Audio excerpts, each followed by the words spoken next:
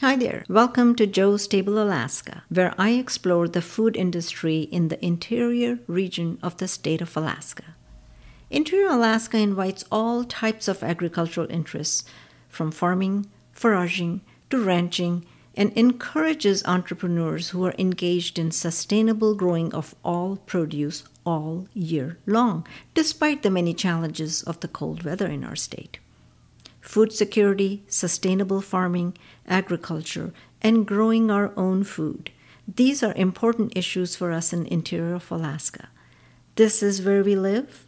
This is where we raise families and work towards self-sufficiencies. In this podcast, I speak with farmers, foragers, ranchers, butchers, and also with people who are dedicated in helping year-round with the food security for those in our community who have the need. I speak with people engaged in growing vegetables, in growing flowers, beekeeping, mushroom foraging, and many, many other endeavors. These are people who embrace agriculture to produce the most essential ingredient for us and for our livelihood, food. I bring their challenges, their journey, and their stories to you. I'm Joe, and this is Joe's Table Alaska.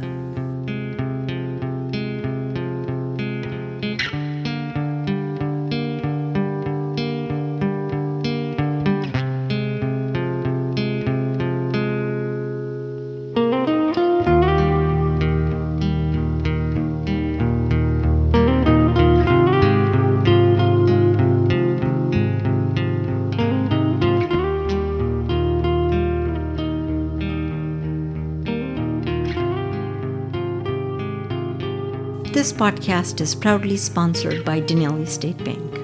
As a local community bank based in Fairbanks, Alaska, Denali State Bank believes in the importance of food security, self-sufficiency, and supports the homegrown agricultural-related activities that make food available, accessible, and most importantly, improves the quality of life for all Alaskans.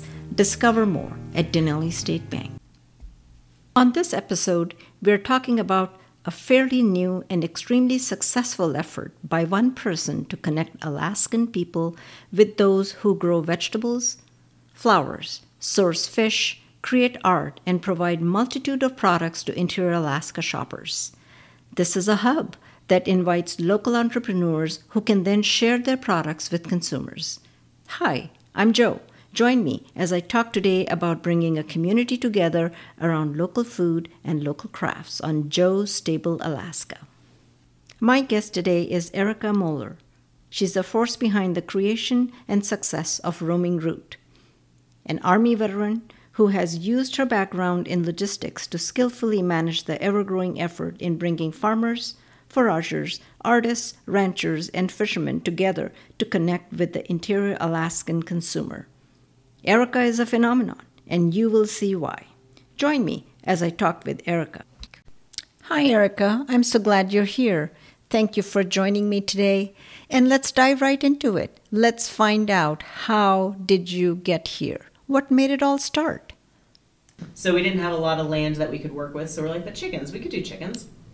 So in one summer, we did 200 meat birds, plucking them all by hand. Oh, boy. It was a lot. It was work. It was a lot of work. And we realized we were attending the Southside Community Farmers Market, selling our chickens there. And I was working as a DOD civilian on Fort Wainwright at the time. And I actually had to put in leave and get charged vacation to go work at the farmers market to make money as a farmer.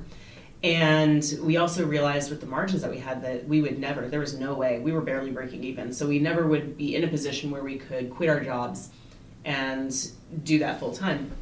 So in dealing with that and talking with some other farmers, I realized that was not a unique situation.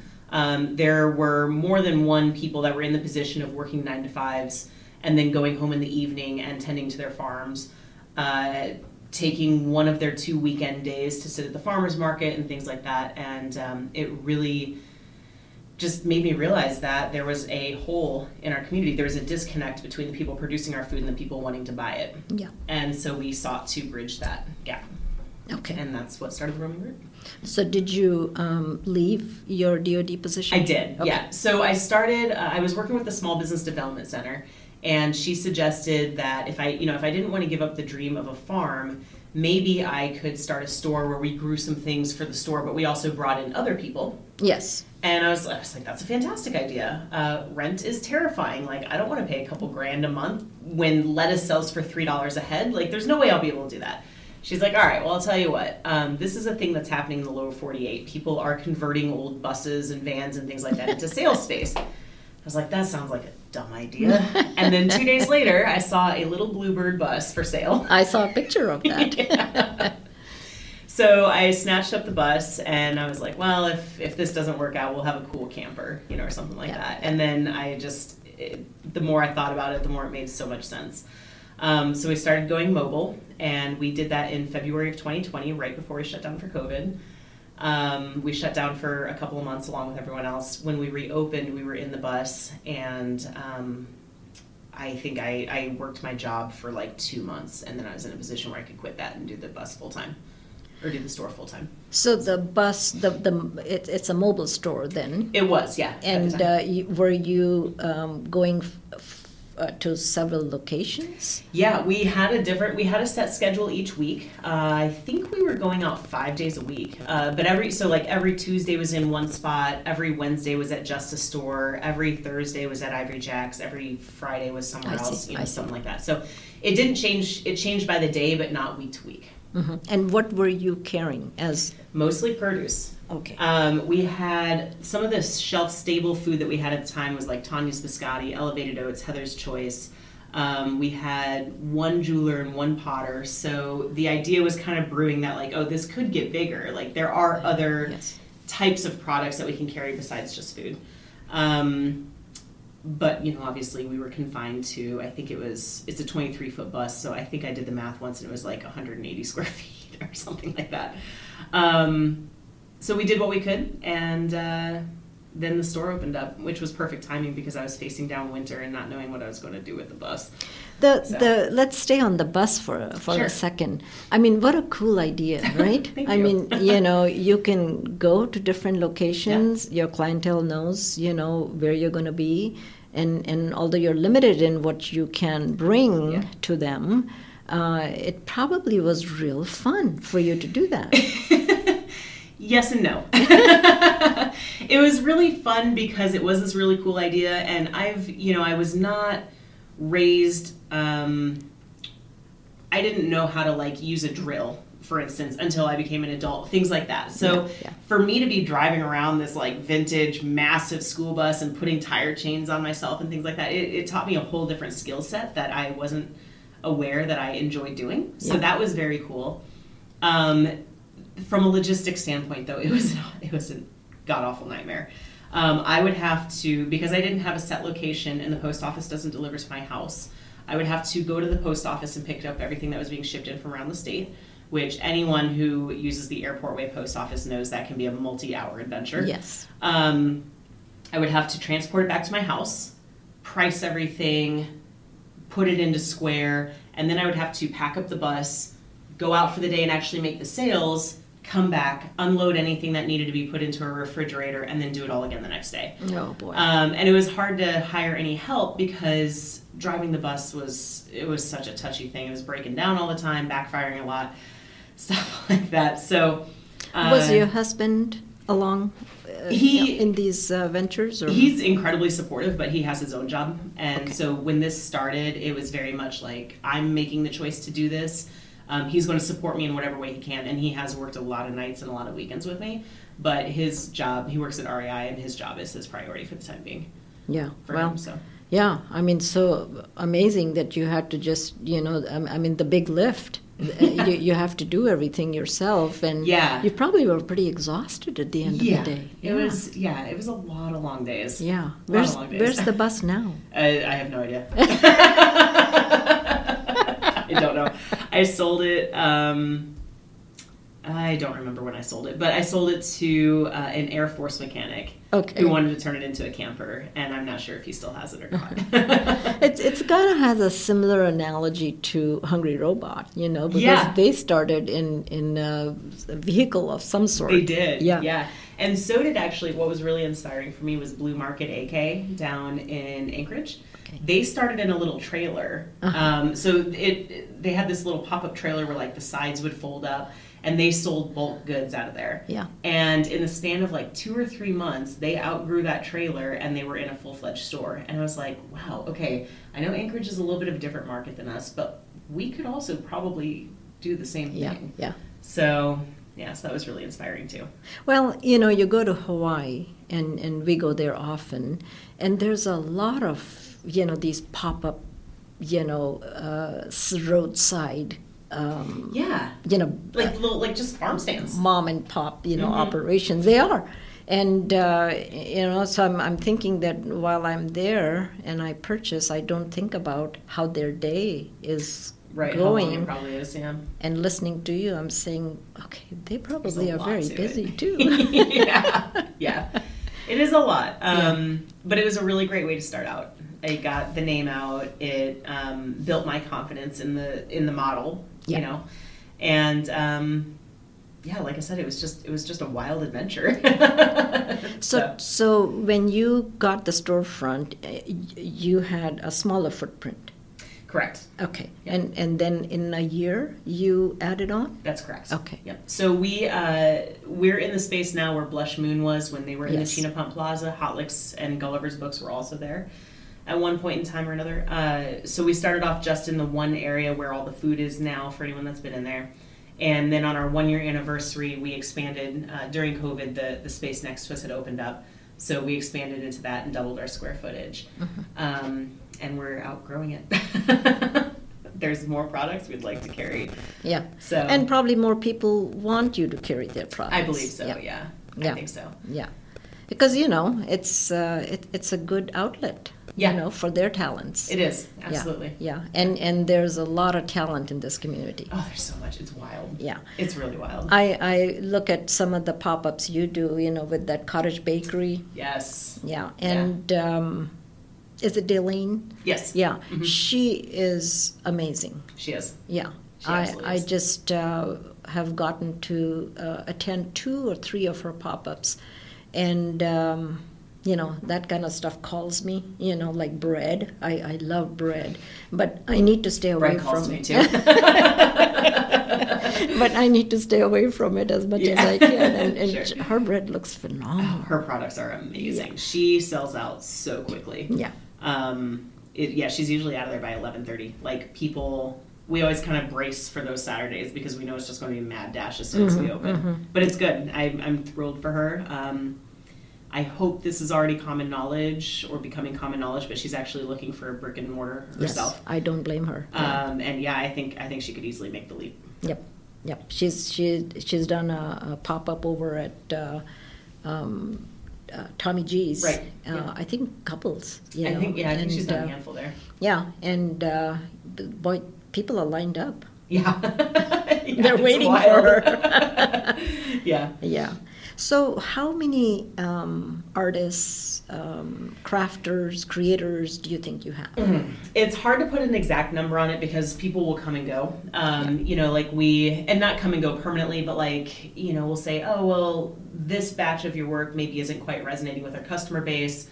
Let's give it 6 months and that kind of thing. So people are we keep a heavily rotating inventory, but I think we have over 200. It's a pretty impressive number. Thank you. Yeah. It's a lot of people to communicate It's a with. lot of people to talk to and, Yes. and deal with. So do you have criteria when somebody comes to you and say, No. I want to, The biggest bring my stuff? criteria is that we have to have space. And that's, obviously that's a challenge. Any food manufacturer is, as long as their product is even remotely relevant, made in state, that kind of thing, they will get in the door. There have been a couple of businesses that have closed down in the last year, and just with the food businesses, that is, and just with the state of our food security in Alaska, that's what we started for, right? For food producers and for farmers. When it comes to artists and jewelers and things like that, I don't really have any requirements. I think by now I have a little bit of a feel of what resonates with our customer base. So I have to kind of look at the product objectively and say, well, like this might not quite be what I think people are looking for.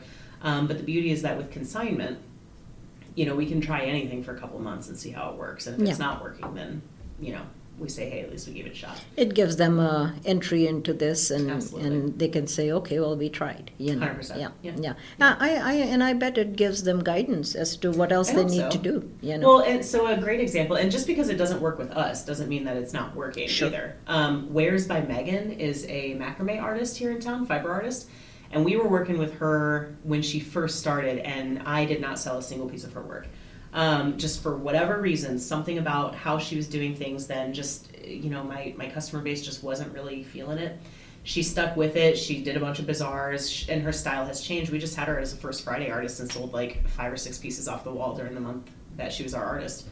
So macrame reminds me of the 70s. It's making a comeback. Is it really? It is, yeah. Okay. So she does like wall hangings and okay. And like plant hangers, and actually she made this little coffee koozie coaster thing that I've got my tea mug on so it doesn't clink on the table. So yeah, she does things like that. She's very talented. Her stuff is beautiful. Yeah. So. Well, the store itself feels full, but I don't think it feels obstructive. Thank you. That you can't, go around unless you're going to have Adeline, selling her right baked goods. Then it's a little hard to get around. Yeah. But it feels full in the sense that there is a lot to see. Right. And when I go on the other side where you have your, ceramics and you have your art and fused glass and all of that, you really need to spend a fair amount of time because there's a lot to see, right? Yes. Yeah. It is a lot, and it is pretty full. Especially again, there are some vendors that I would like to begin working with that we don't currently. But it's that feeling that you described is one that we work really hard to achieve. We try not to put too much out at once, and we're kind of constantly going through things and just moving them. And sometimes all it takes is to move something from one spot to another for people to kind of notice it differently or see it differently, and then it finds a home. So yeah. So I was in, I want to say maybe 3 weeks ago, well, it was Valentine's Day, and I wanted to do a fish, dinner for my husband and I. Okay. And so I bought that black cod from Pelican, and I had never done that before. So I brought it home and I took pictures of it because I'm learning that everything that I bring I have to take pictures of.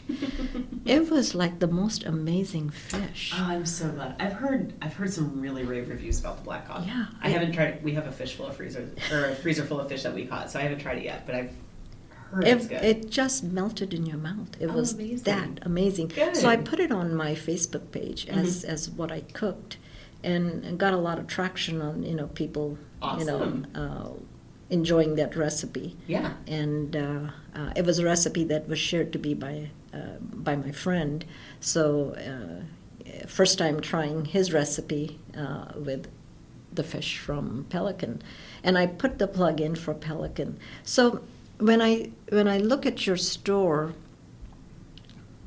I don't just look at fish. I look at who is it that sent the fish to you? And then I went and did some research on Pelican, and I was very impressed because they're in Pelican, Alaska, and I just thought, wow, this is a family-run operation. So I have to be honest, I don't know much about Pelican because I buy all of our fish from Trish. Okay. She's in Ketchikan, and she kind of has like a spider web of networks and communications down there that she works with. She knows that she does source stuff from outside of the state of Alaska. She gets the most amazing lobsters from Maine and like mussels from Maine, scallops from Maine. She knows that we only carry stuff from within the state. So we put that element of trust in her that she only sends us that. Yes. But I have noticed that there are some tags that come from other producers. Yeah. But again, we've had a lot of conversations about like what my standards are and what counts as in state and not. So she adheres to that and tells me, she's like, well, I have it, but it's been processed outside the state. And I'm sorry. Yeah. We won't take it. But so I can't speak to Pelican, but I know Fish from Trish and her story, which is just, it's a really cool story. She was on a fishing boat, like, I think, fished with, I think I'm mixing up my stories now. I think it's the salt company that they were fishing together and ended up getting married. But yeah, she worked as a fisherwoman for a number of years and started her own processing plant, and she's killing it down there. She's doing a fantastic job. Yeah. So she is your primary supplier She is, then? yeah. Okay. Yep. For all your seafood? Correct. Okay. How about your meats? So the majority of the meat we get our chickens and our turkeys from Sunnyside Up, which is in Delta Junction, and we get our red meat, pork and beef from Alaskan Natural Foods in Delta Junction as well. Okay. Both are like small family-owned farms that are just doing the good work, you know. Yeah. The Alaska Natural Foods has a really cool setup. They do a lot of pasture rotations, and they will like plant turnips and pea greens and let the cattle graze them and eat them down. And then like after the first frost, the turnips will pop out of the ground, so the cows will do one more sweep, and all of their grains. So they finish them on grain. Okay. But it's barley from the flour company, which is like just down the road. Yeah. So they have an almost entirely closed loop ecosystem there, which is really cool. That's pretty cool. And their beef is amazing. Yeah. Very, very good. Yeah. So we talked about, how many people you have, and that's an impressive number. Thank you. What are your challenges, and what have they been since you started? Any disasters? No, thankfully no disasters.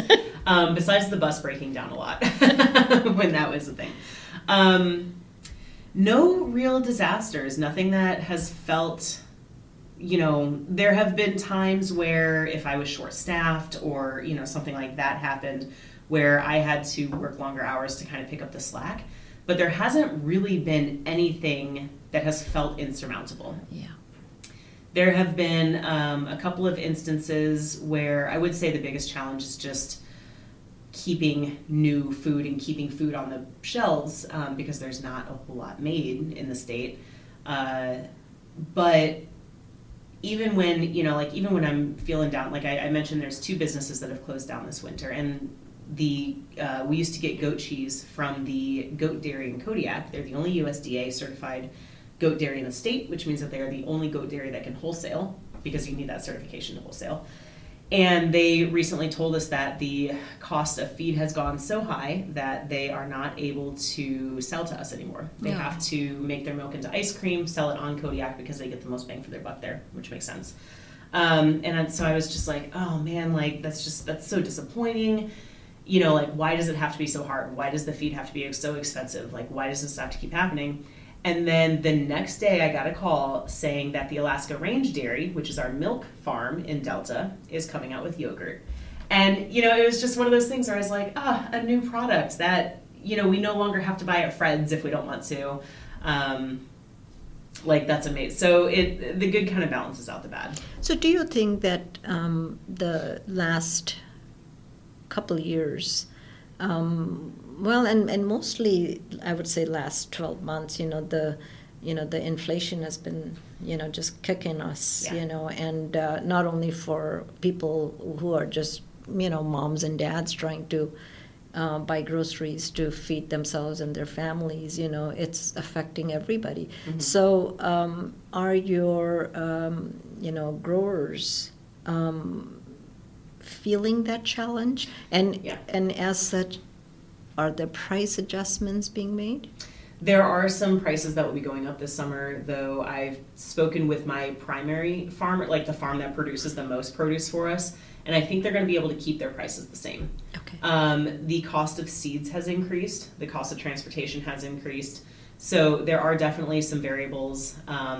If there are any farms that use like any sort of fertilizers or things like that, that has obviously skyrocketed, which most of our farms I don't think they do. So that's kind of something that won't affect them too bad. But it definitely does affect them, though maybe not as much, I think. And, it's the produce farmers, I haven't heard from too much about that increasing. Bender Mountain, like, they save all of their own potatoes and then reseed them the next year. So they're fine on seed potatoes, kind of thing. The meat farmers have had a hard time. Like, our egg prices have gone up $3 or $4 in the last 3 months, and it's because of the cost of feed. Mm-hmm. There's a farmer in Delta who provides feed for a lot of the community, and he lost most of his crop in a frost in August. So now he's importing from the lower 48, which means everyone else is importing from the lower 48. And the prices have just gotten astronomical, and I think they're going to go up again, honestly, as we get further into winter, and it just keeps piling up. Yeah. So it's unfortunate, isn't it? It is. It's really frustrating, because I think the people that are making, at the risk of sounding like an anti-corporate, like, conspiracy theorist, I think the people who are making the most money off of it are the middlemen, like the major corporations who could probably afford to eat a little bit of a cost increase, are choosing not to, and they're choosing to raise their prices accordingly. And smaller industries like a farm in Delta, or fisheries in southeast somewhere. I mean, Alaska is expensive to do business in anyway. Yeah. But then you have small proprietors like that, and their alternative is to shut down, which is not good for our whole state, right? And for the whole food security side of it. So it's just interesting to me to see how hard these people work to continue to be sustainable. Yeah, it's just very impressive to me, because it's a lot of work. It's so much work, and they choose to continue to do that. So I believe what I'm trying to say is that when I go to a farmer's market, or go to your store, or to go to co-op, and I see all of the stuff that's there, that's produced in interior Alaska, I'm just like so grateful, and I'm impressed that these things are brought to my table, because it's their hard work. Totally. And that purchase is going into the pocket of a family that is here in Alaska. Yep. It's that part I really feel good about personally. Yeah. So. When you expand, and I know you will, because you already ran out of space. Do you think you will just expand if space comes available further down, or in that complex, or are you looking somewhere else? Well, I would, we hear, I don't know is the answer. I sent out a survey, probably about a year ago at this point, asking, because I was kind of like, our lease is up in a year or thereabouts. So I was like, well, maybe I should start looking now and just see what's out there. I sent out a survey asking how people would feel if we moved over to, like, the Old Steese area. And this survey went out to around 4,000 people. I got 1,000 responses. That's excellent. It was wild. And they were so vocal. Like, people did not want it. And I respect that. Like, I don't want to work on the Old Steese corridor. It is a nightmare to get in and out of, which, now I'm like, well, if I don't want to work there, why would I look at a place there? But people did not want us to leave the west side of town, and they certainly didn't want us to go to the Old Steese. So if or when the time comes for us to move, we will certainly strive to stay on the west side, or, like, I really like the College Road corridor quite a bit. Yeah. I feel like that kind of bridges the gap between east and west, and it's really easy to navigate, and a lot of people navigate it anyway. So I don't know exactly what the answer to that question is. But I do know that we'll like remain loyal to the people who have gotten us to where we are now. Absolutely, So, yeah. And location is very important. It is, right? very much You so. want everybody to be able to find you and not feel like it's out of their way to find you. And unfortunately we do hear that a lot now. I do get from a lot of people that like, well, I love your store, but it's all the way on the other side of town, or I'm never on that side of town. So they should live in Boston. Yeah, right. Well, I grew up like around the Chicago suburbs, and I'm like, it was no big deal to drive an hour to be anywhere. Yeah, my brother lives there, and we could be driving for an hour to go have lunch, easily, or dinner. Yeah, and that lunch might only be 15 miles away. Yeah. We're so blessed to have what we have here, right? We really are. Yeah.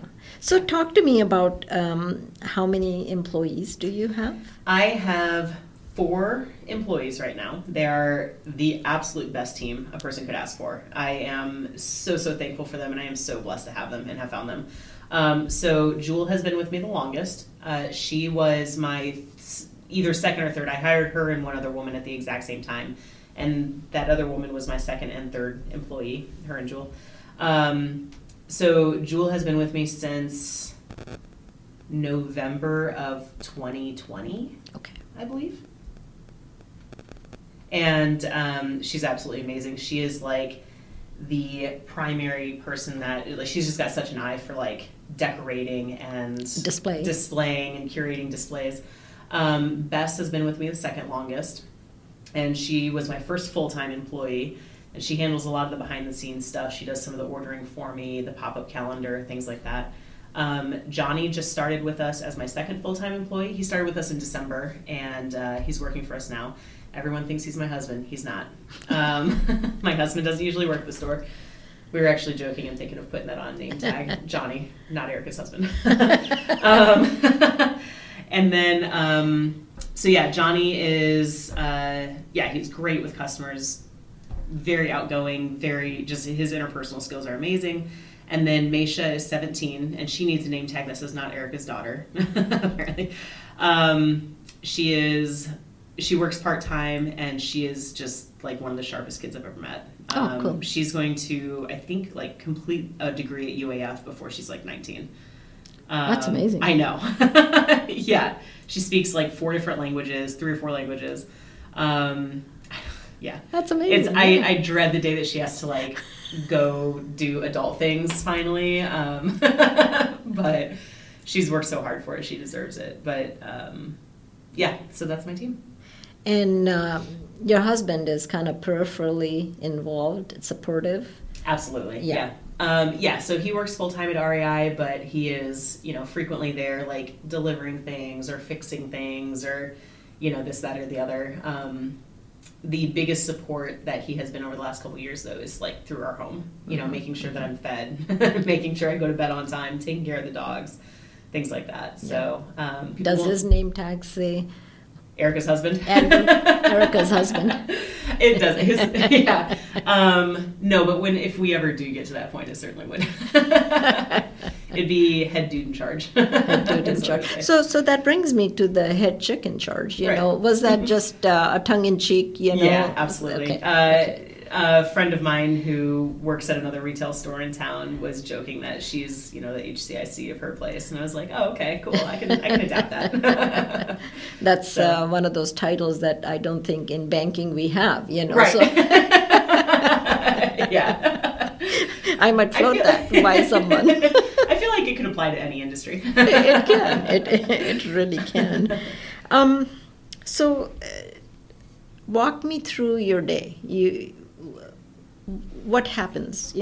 How? It's kind of personal. When do you get up, and then what happens throughout the day, and how does your day end? Sure.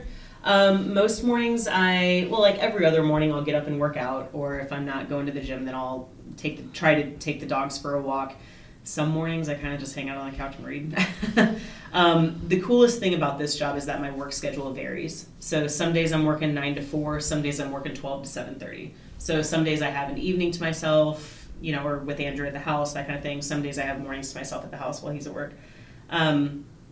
So I really appreciate that variability. So it's not easy to say that like this is a standard day, but try to get up and do something. When I get to work, it's every day is different, which is really just kind of cool. I love that. Some days I'm putting out fires and dealing with, inventory shortages or customer complaints or, just things that have gone wrong. Other days I'm just kind of mingling on the floor, chatting with people. Other days I'll be in back, like doing inventory control or getting things into our system. Some days I get to be the dreamer and forward focus and look at where we want to take the business and work towards that or do different projects.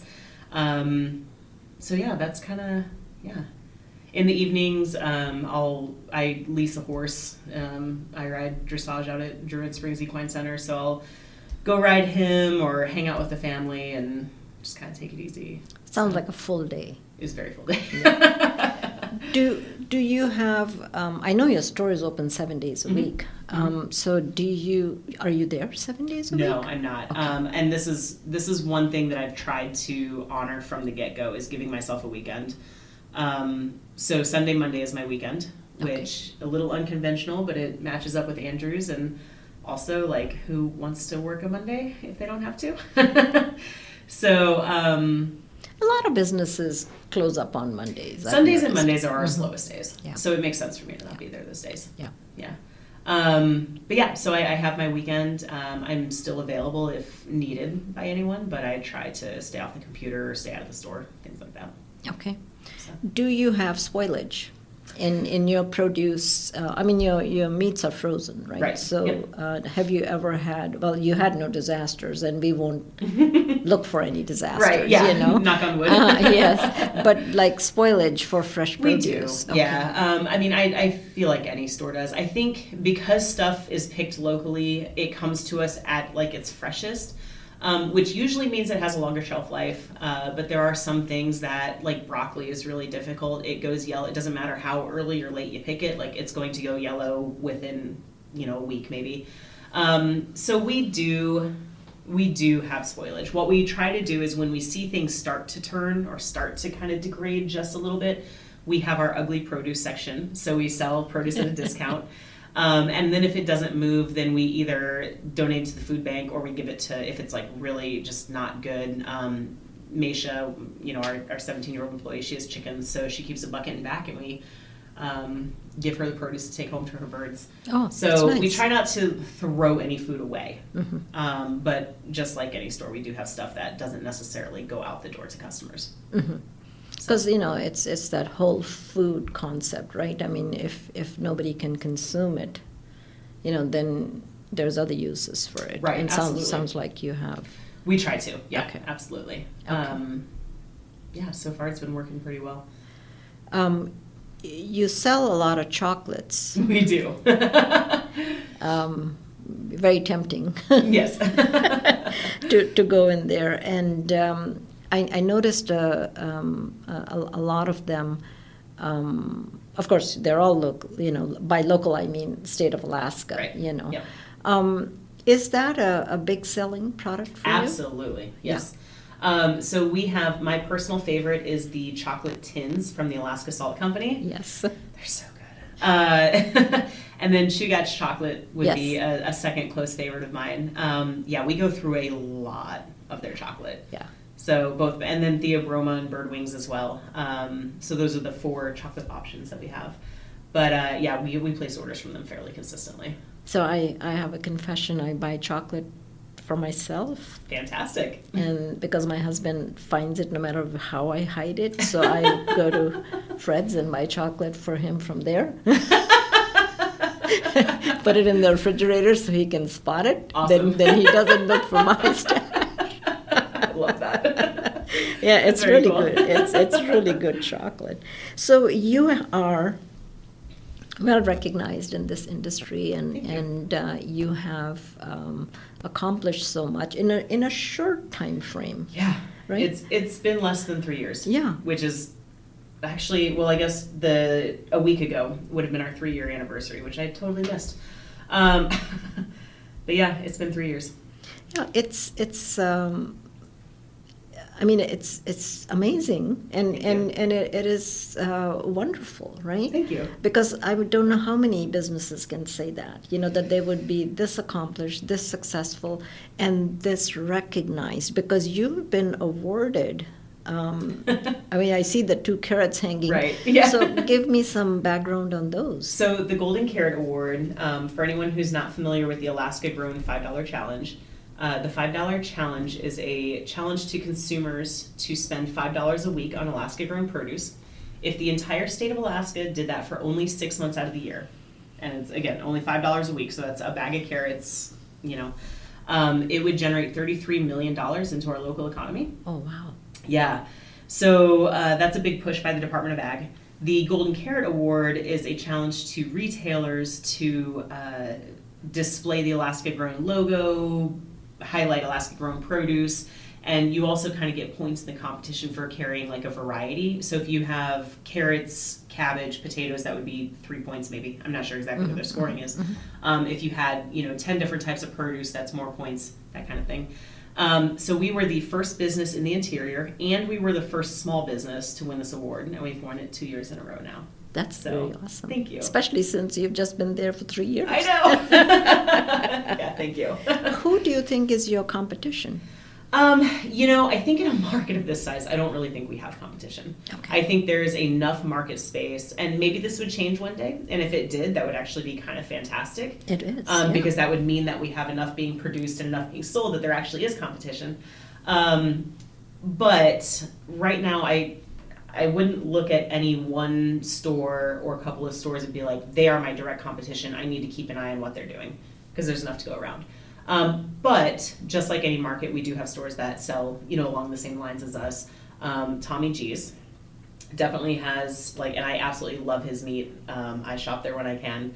But that has affected our meat sales to a certain degree. The co-op, I wouldn't, people either shop with us, with them, or at both. So again, I don't really look at them as competition, more of just a similar store working towards the same goal. Yeah. And then the Great Alaska Bowl Company is obviously a really cool store that we have a lot of overlap in our products. I think they support all Alaskan or mostly Alaskan and locally made products. So those are kind of like the 3. But they don't do produce. They don't do produce, no. Yeah. They do the gifts, and they do have a lot of food stuff, but mostly gifts. Yeah. So.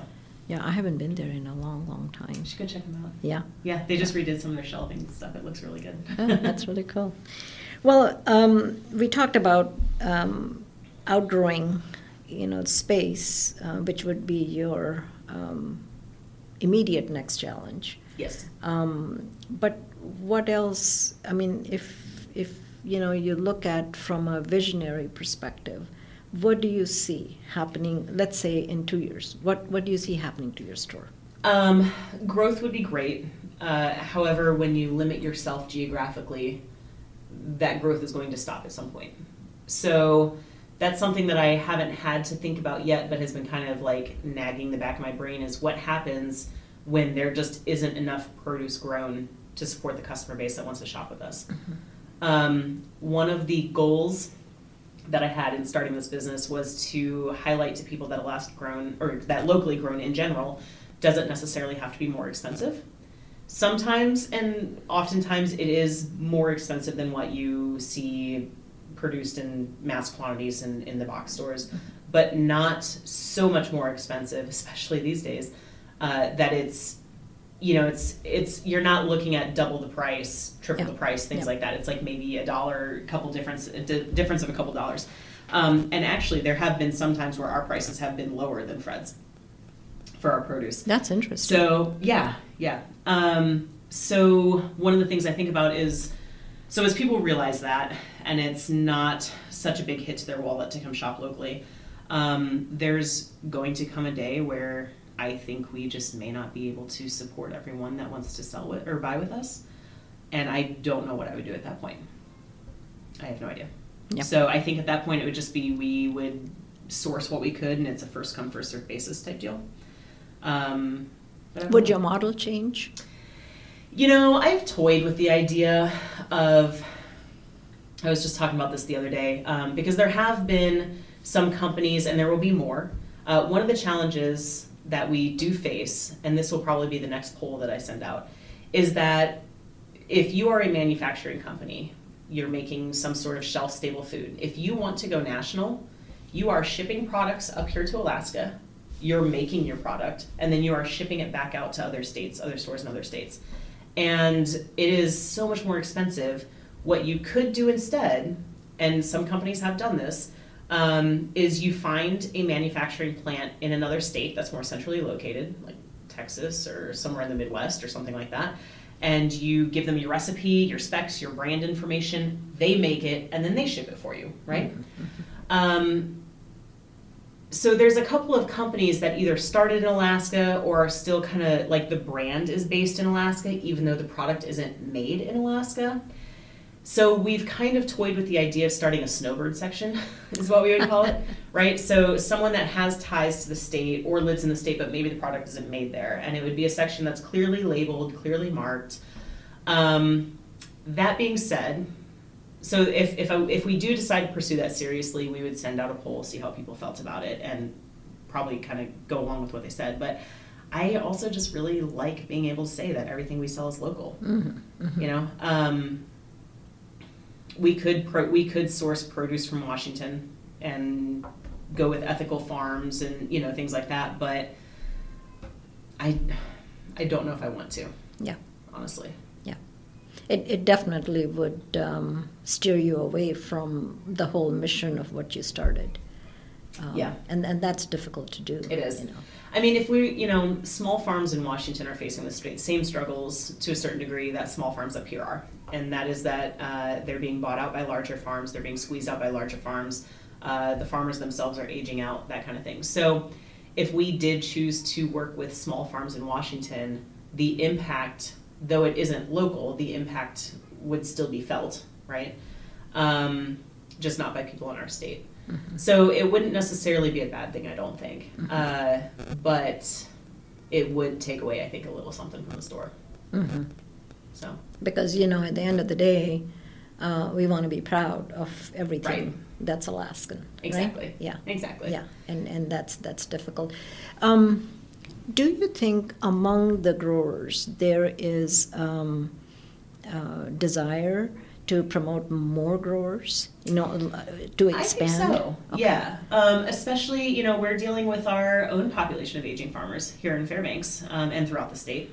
And I think that I hesitate to speak for them directly, but I do think from what I've seen, there is a desire in one form or another to kind of have that legacy passed on. And yeah, there's actually one of my favorite farms that I love promoting is Offbeat Farms. And he is a younger guy, moved up here, I think like 3 years ago now from the Midwest. And all he grows is root crops. And he does that he has like no desire to grow zucchini, lettuce, things like that. He wants to grow things that will expand our food selections through the winter, which I think is amazing. But he's going to be one of those farmers over the next decade or so that starts filling niches left by folks who want to take a vacation.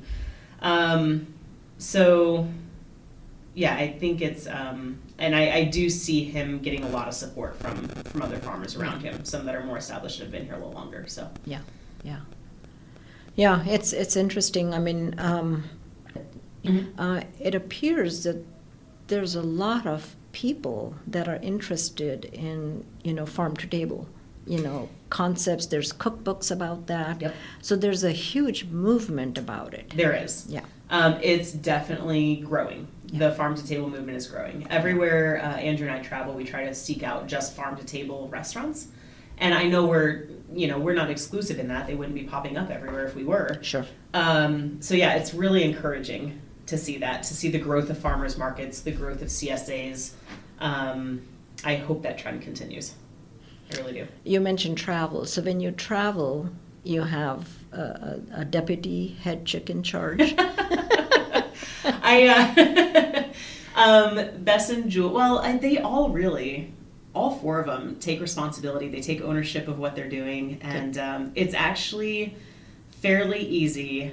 I hope I'm not evoking any envy in the business owner, because this is something that I know might be a unique situation. But It's fairly easy for me to step out of the picture for a week or 10 days. Oh, that's great. It's really great. I have a lot of work waiting for me when I get back because there are certain things that only I do still.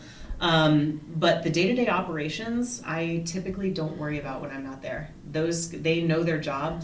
They know the job of the people around them. That's amazing. Thank you. Yeah. Thanks. Yeah, you're very fortunate. Yeah. I am. I really am. You get an occasional email or a text message, you know, if absolutely. there's a problem of some sort. Yeah. Yep. Yeah. Exactly. Yeah.